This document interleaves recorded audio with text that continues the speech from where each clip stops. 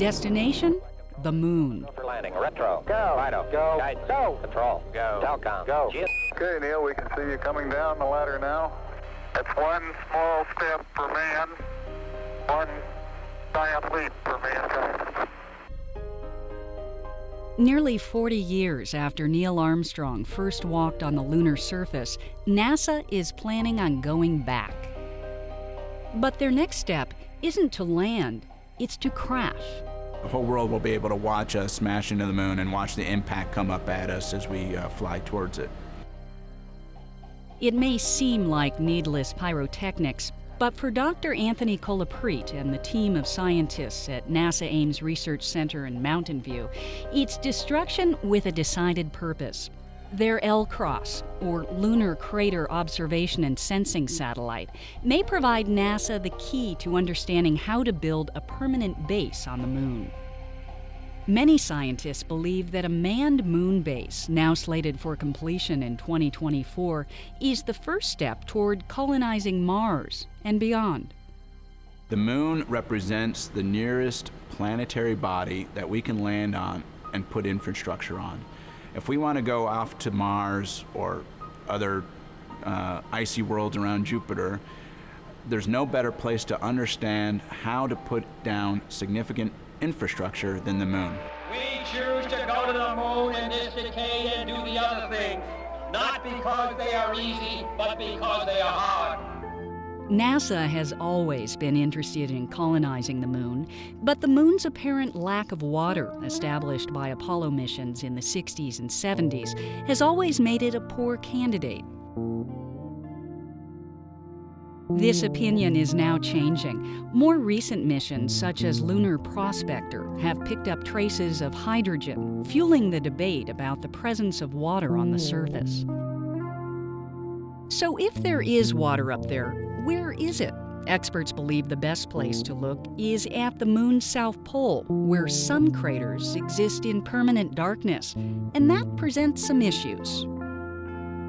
The fundamental premise of this mission is to impact someplace dark, and that gives a lot of people a lot of heartburn. It gives me a lot of sleepless nights, quite frankly. Some of these regions may be 3 billion years old. It allows you to accumulate water, even if it's just molecules at a time. A molecule a day over 3 billion years starts to add up.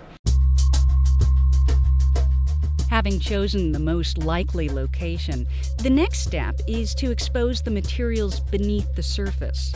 That's where the demolition derby astrophysicists at NASA Ames Research Center come in. And we're just basically shooting a big piece of metal into the moon to kick up a lot of debris. That metal is, you can think of it as the equivalent of an SUV, a sport utility vehicle, slamming into the moon at about 5,600 miles per hour. And so we'll get this big plume that comes up, and that's what we'll look at.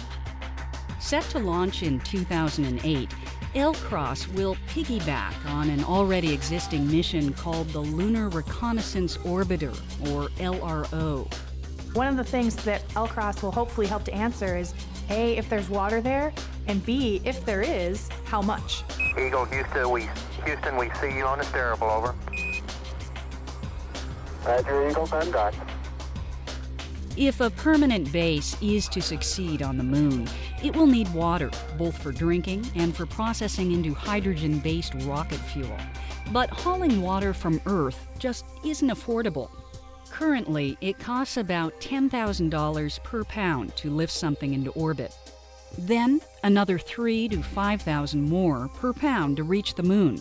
So, at 8 pounds, a single gallon of water could cost over $100,000 to ship to a lunar colony.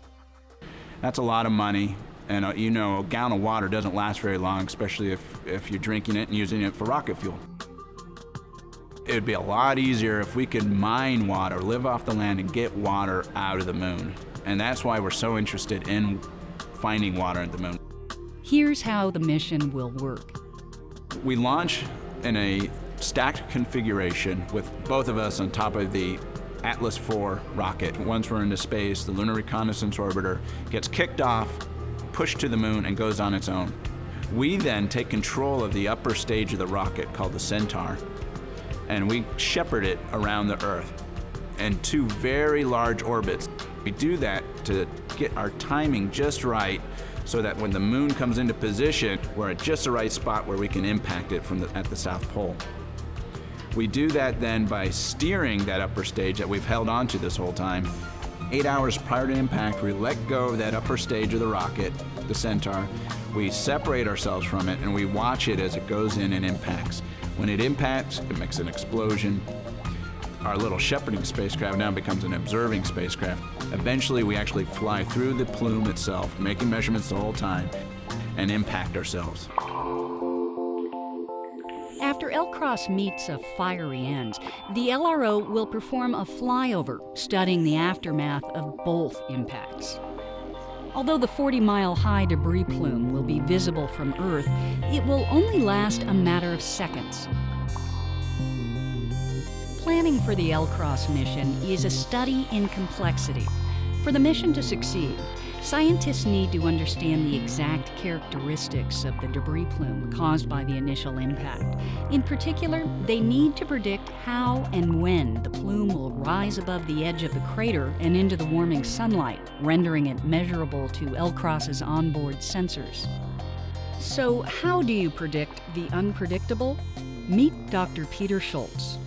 I blast things. I've done this since I've been a kid. Ever since I did a cannonball, I was just fascinated by stuff going in the air. Dr. Schultz and his team in Mountain View have the daunting task of modeling the actual impact and determining the characteristics of the resulting plume. To do this, they'll use a special 3-story vertical gun to shoot objects such as small balls of glass, steel, aluminum, and copper down into a vacuum chamber containing a model of the moon's surface made up of dust that simulates lunar soil. If it works, it will serve as a tiny scale model of the event L-Cross hopes to observe. What's beautiful about this is we can take a very small projectile, and if we understand the relationships between the velocity, that is the speed, and the size, the density, and if we understand the target, we can then begin to understand what it might look like when we go really up in scale, to L-Cross, for example, and we can test and see how well that works.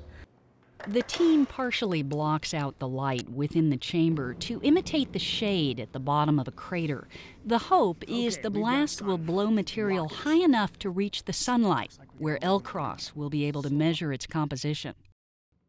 I think we're ready. Now we know what it looks like beforehand. Let's see what we do to it.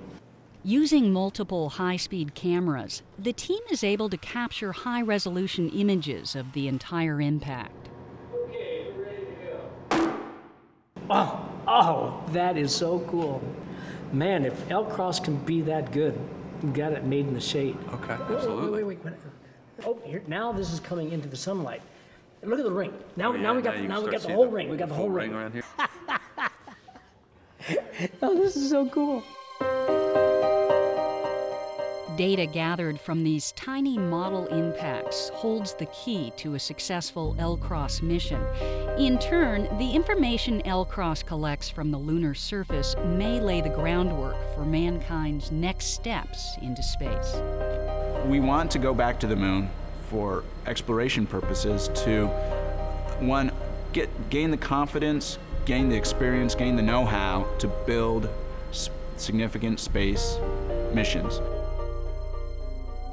Debate about the value of a manned moon base has raged for decades. But for scientists at NASA Ames Research Center, there is no controversy. There is only passionate belief in the L-Cross mission and pride in knowing that the fruit of their labor may help determine the shape of mankind's future among the stars.